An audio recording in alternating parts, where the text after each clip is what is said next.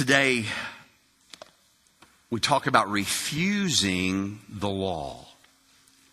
And just like last week, we need to establish a foundation of understanding before we look at our passage. So if you want to turn in your Bibles, I hope that you would, turn to Exodus chapter 12. We'll be using this as the foundation to look at Matthew 26 in just a little bit. Exodus chapter 12. If you did not know, Pharaoh was obstinate. He continued enslaving the Hebrews just as they had been for the previous 400 years. God heard the cries of His people, and He chose Moses to tell Pharaoh to let His people go, to let them be free from slavery in Egypt. When Pharaoh refused that request, God began sending plagues. There were 10 in all. But He began sending plagues on the land that should have moved Pharaoh to relent and let God's people go. But instead, what it did do was it hardened Pharaoh's heart against God. The 10th plague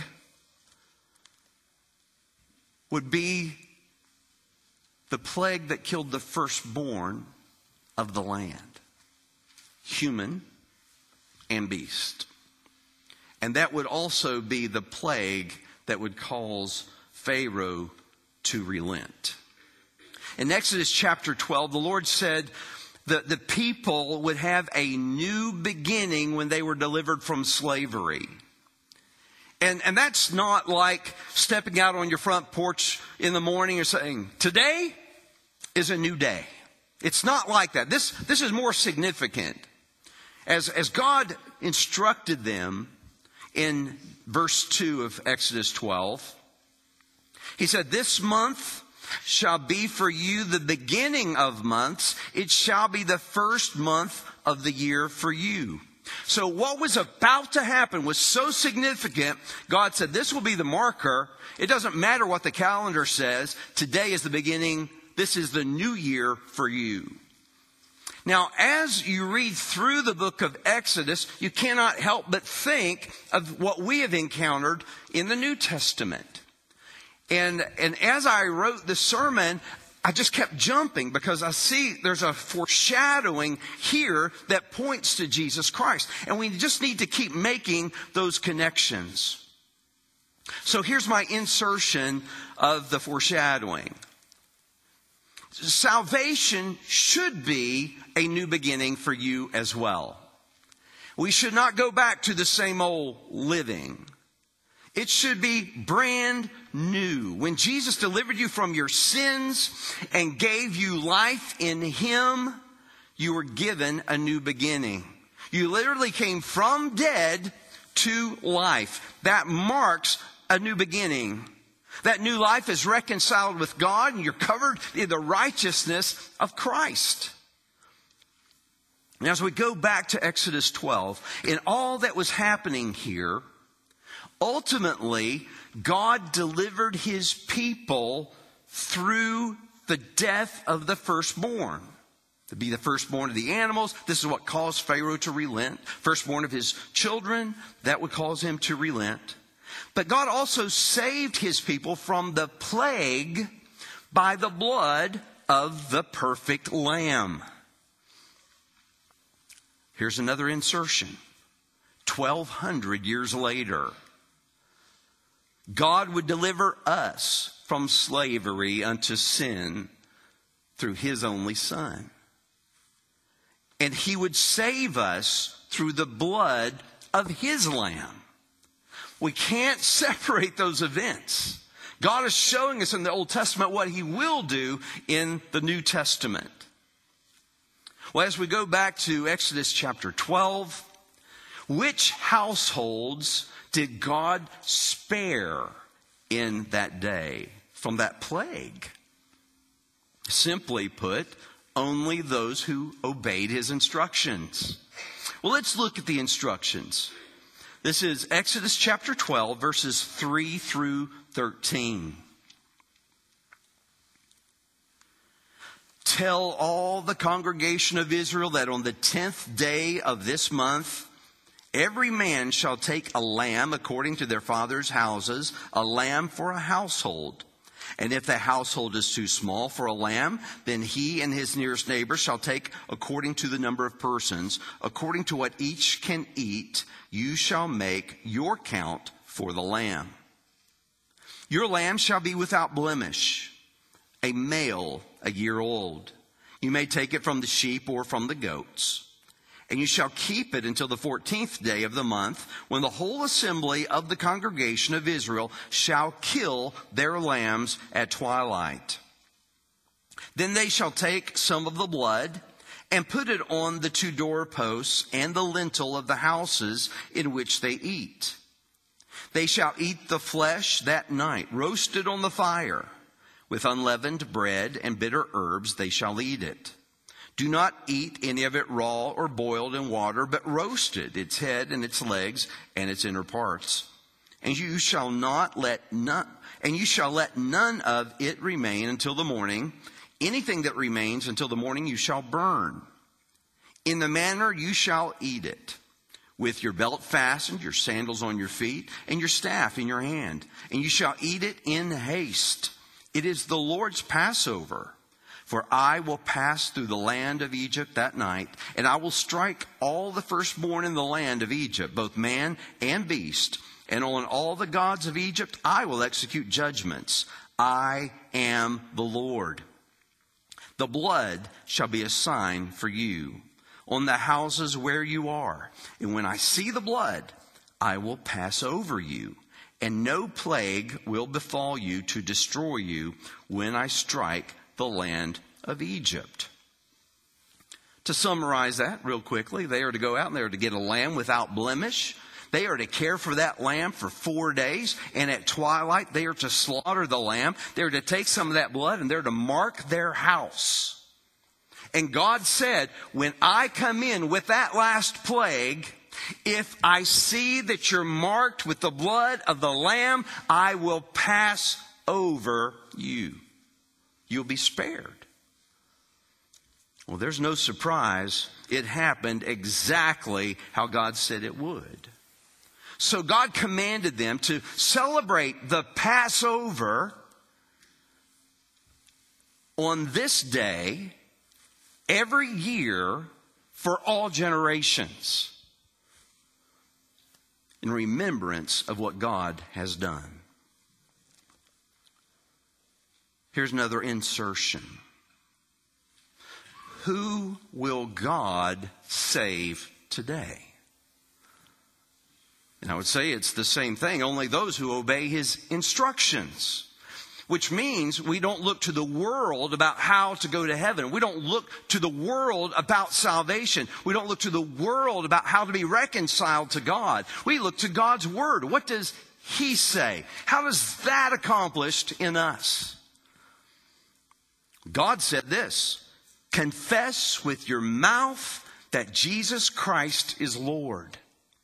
A confession is a verbal agreement. It's outspoken. And basically what you're saying is, I acknowledge that he is Lord of all and of my life. And I do that in front of other people, bearing testimony to my belief. This is where we understand the spirit of surrender. You'll often hear surrendering your life, surrendering your heart, giving your life to the Lordship of Jesus Christ. This is what it means, because he cannot be the Lord over your life if you do not surrender your life to him and his authority. We must follow his instructions. God also says that you have to believe in your heart that God raised him from the dead. That is believing that the Bible is true through and through. It's believing that Jesus Christ, the Son of God, sacrificed for my sins. It's believing that he overcame death for my salvation. Because that's what God recorded in His Word. I believe it. And by trusting in God's Word alone, by grace alone, through faith alone, in Christ alone, listen, God alone will save you. Just as He did in Exodus chapter 12. With that foundation, we can move to Matthew 26. Matthew 26, verses 26 through 29. Matthew 26, verses 26 through 29.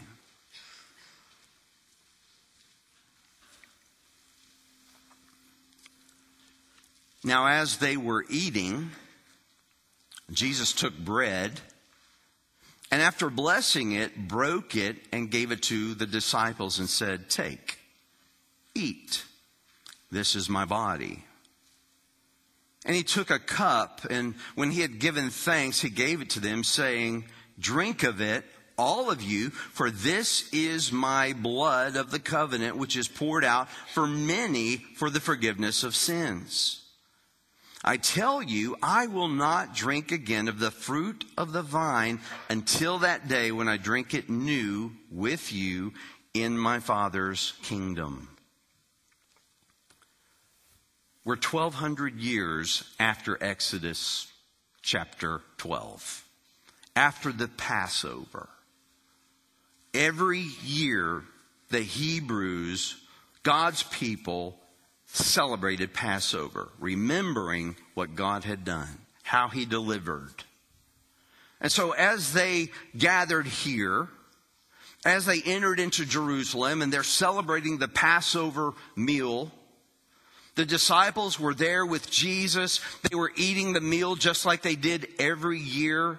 They prayed the prayers together just like they did every year. They recounted the story of how God miraculously delivered the Israelites from Egypt the same way year after year.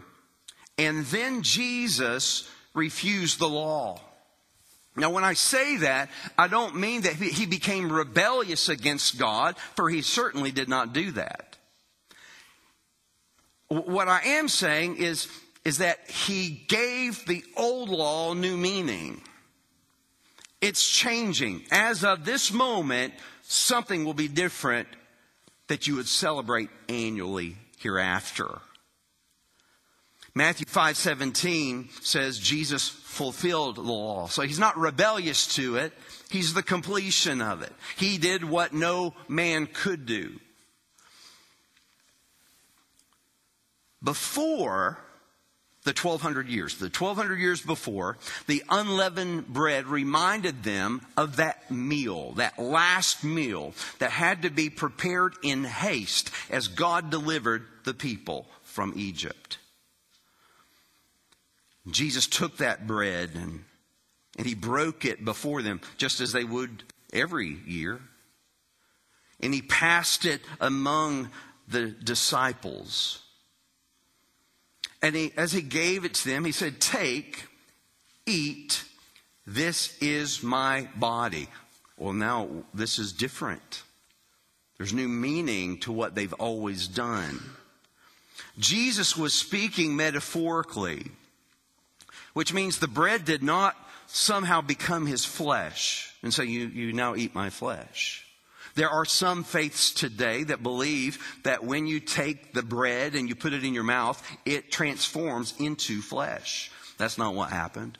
Jesus never taught that, for He was still there. This is my flesh. It's representative. It's a symbol.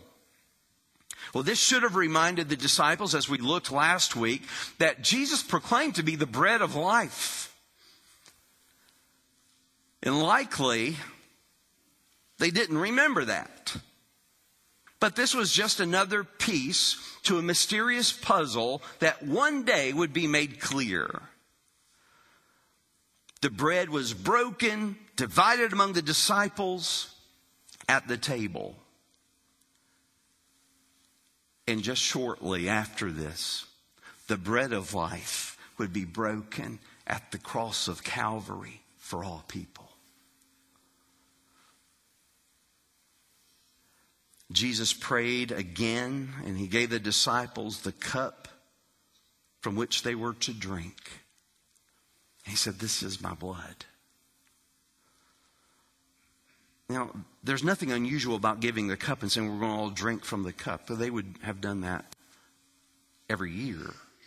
But now he's saying this represents the blood, my blood, of the new covenant.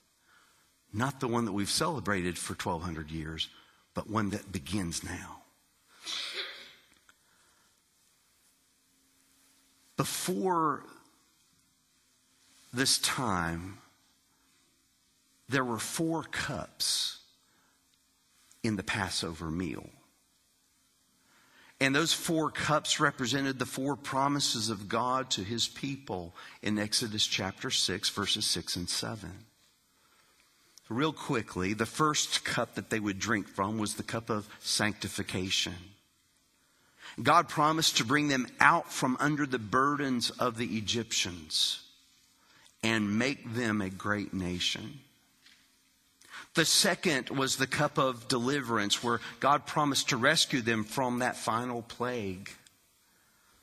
The third was the cup of redemption, which is the first cup that would actually be drunk after the meal. And that was the promise of redemption, that he would save them through the blood of the Lamb. And it's believed that it was that third cup that Jesus was holding at this moment in Matthew 26, saying, "This is the blood of the new covenant in me."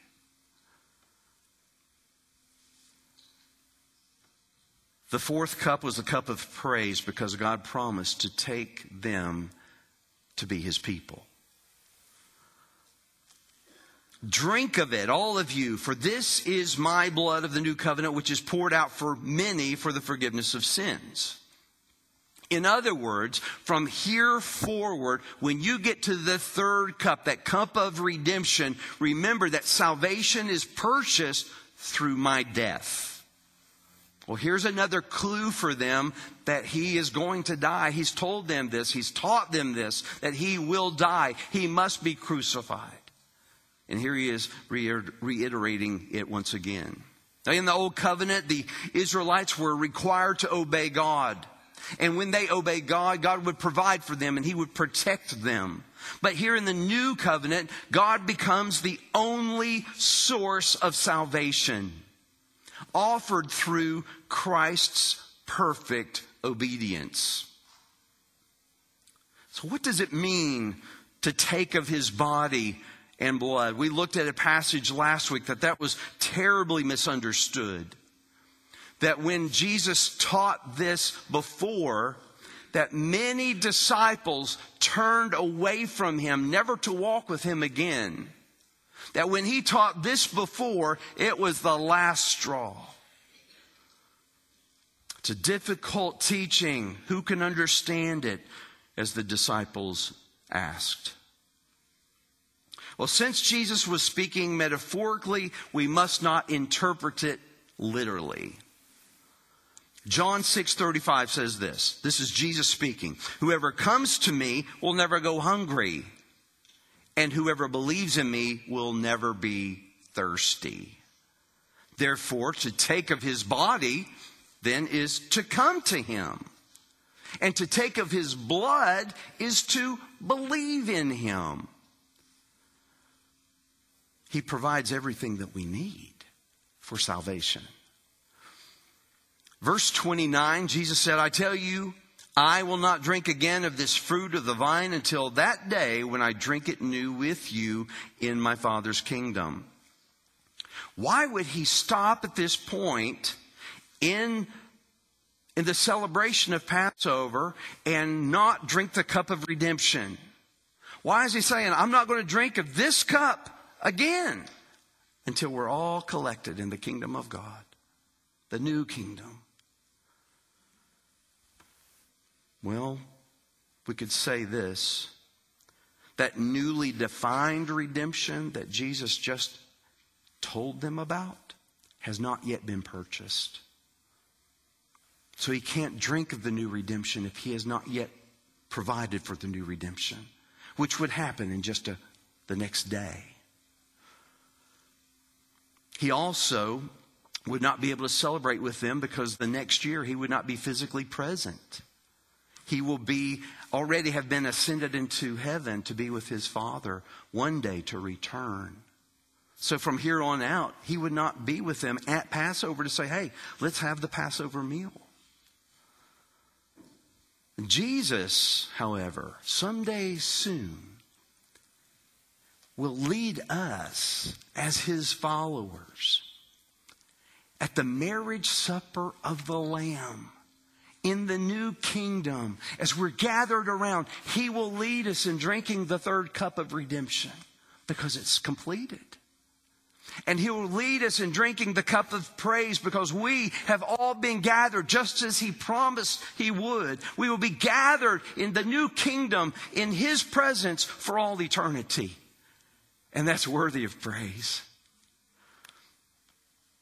The long celebrated Passover, 1,200 years, remembered how God supernaturally delivered his people.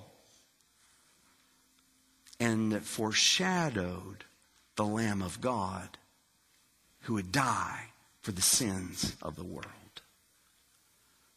The newly defined Lord's Supper announces that God's great work is accomplished through Jesus Christ alone. And you're invited to come to him and believe in him for salvation. If you and I were able to go back in time, some 6,000 years, we find ourselves in Egypt. We're among God's people. And God sends word that he is sending a plague throughout the land. And only those who are marked with the blood of the Lamb will be spared. Would you today be spared? Are you marked with the blood of the Lamb? Or would you receive the wrath of God? For there are only two options. You will either be delivered or you will receive the wrath. And things have not changed today. There's not a middle ground. There's not the gray area between God's perfection and our failure. There's not this big green area of there's some that are good, some are better than others. That doesn't happen. You're either marked with the blood of the Lamb or you're not. You're either a follower of Jesus Christ or you're not. Well, we can't go back 6,000 years. But here's what we can do. We can look at God's word. And you know what he did say? I am coming back. And I want to take you, speaking of his children, those who follow him, I will take you to be with me for eternity. I will judge all the world. And I will separate those who are mine and those who are not mine. But the thing is, we don't know the day and we do not know the hour that this will happen. We might have clues that it's coming, and I promise you today, we're one day closer than we've ever been in all of history to God's return. But are you ready? Are you marked with the blood of the Lamb today? Because he is coming back. Will you be spared?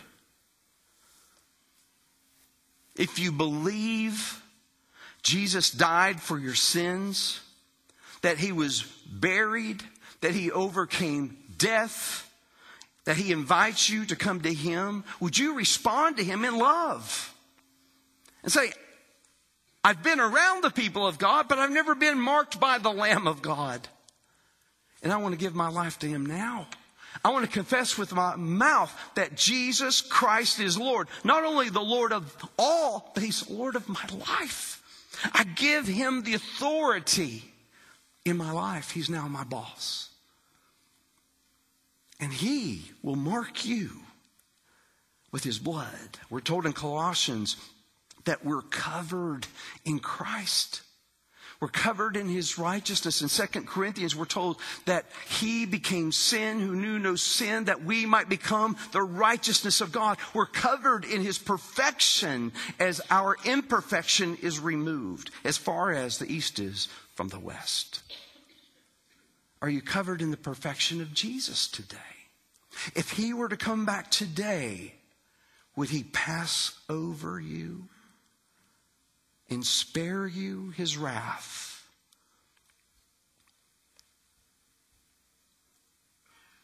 I can't make that decision for you. Your parents can't make that decision. Your spouse, your friends, they can't make it for you. This is only you and only me who can stand and say, I understand. I understand what's hanging in the balance here. And I must follow God's instructions to receive God's promise. Well, thank the Lord, it's not dependent on my obedience, but Christ's obedience. Do you know him today? Do you know him that way? Do you believe his word to be true through and through? And have you responded to him in love? That's our invitation this morning. We know he's coming.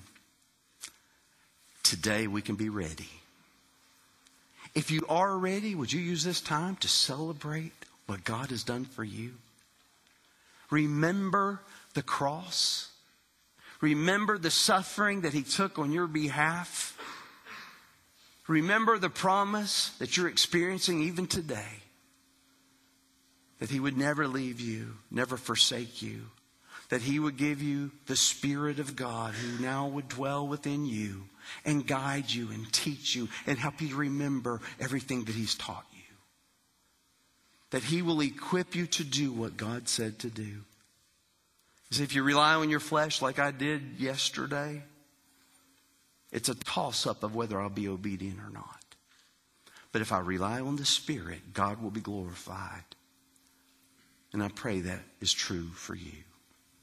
I'm going to ask you to stand as Ryan and Mike come to lead us in a time of worship as we respond to God's glory, his invitation. Let's pray together and respond to him in love today. Heavenly Father, there are no words that would even come close to what you have gone through to offer us a free gift of salvation through Jesus Christ. We are not deserving of that. We did not earn it. Yet you loved us so much that you gave us the perfect Lamb who died for us. And by his blood, we are saved. Lord, I pray that we would receive the invitation that you have for us today. That we would respond however you're leading us right now. That you would be glorified. In Jesus' name we pray. Amen. Let's sing together. Come as God leads you.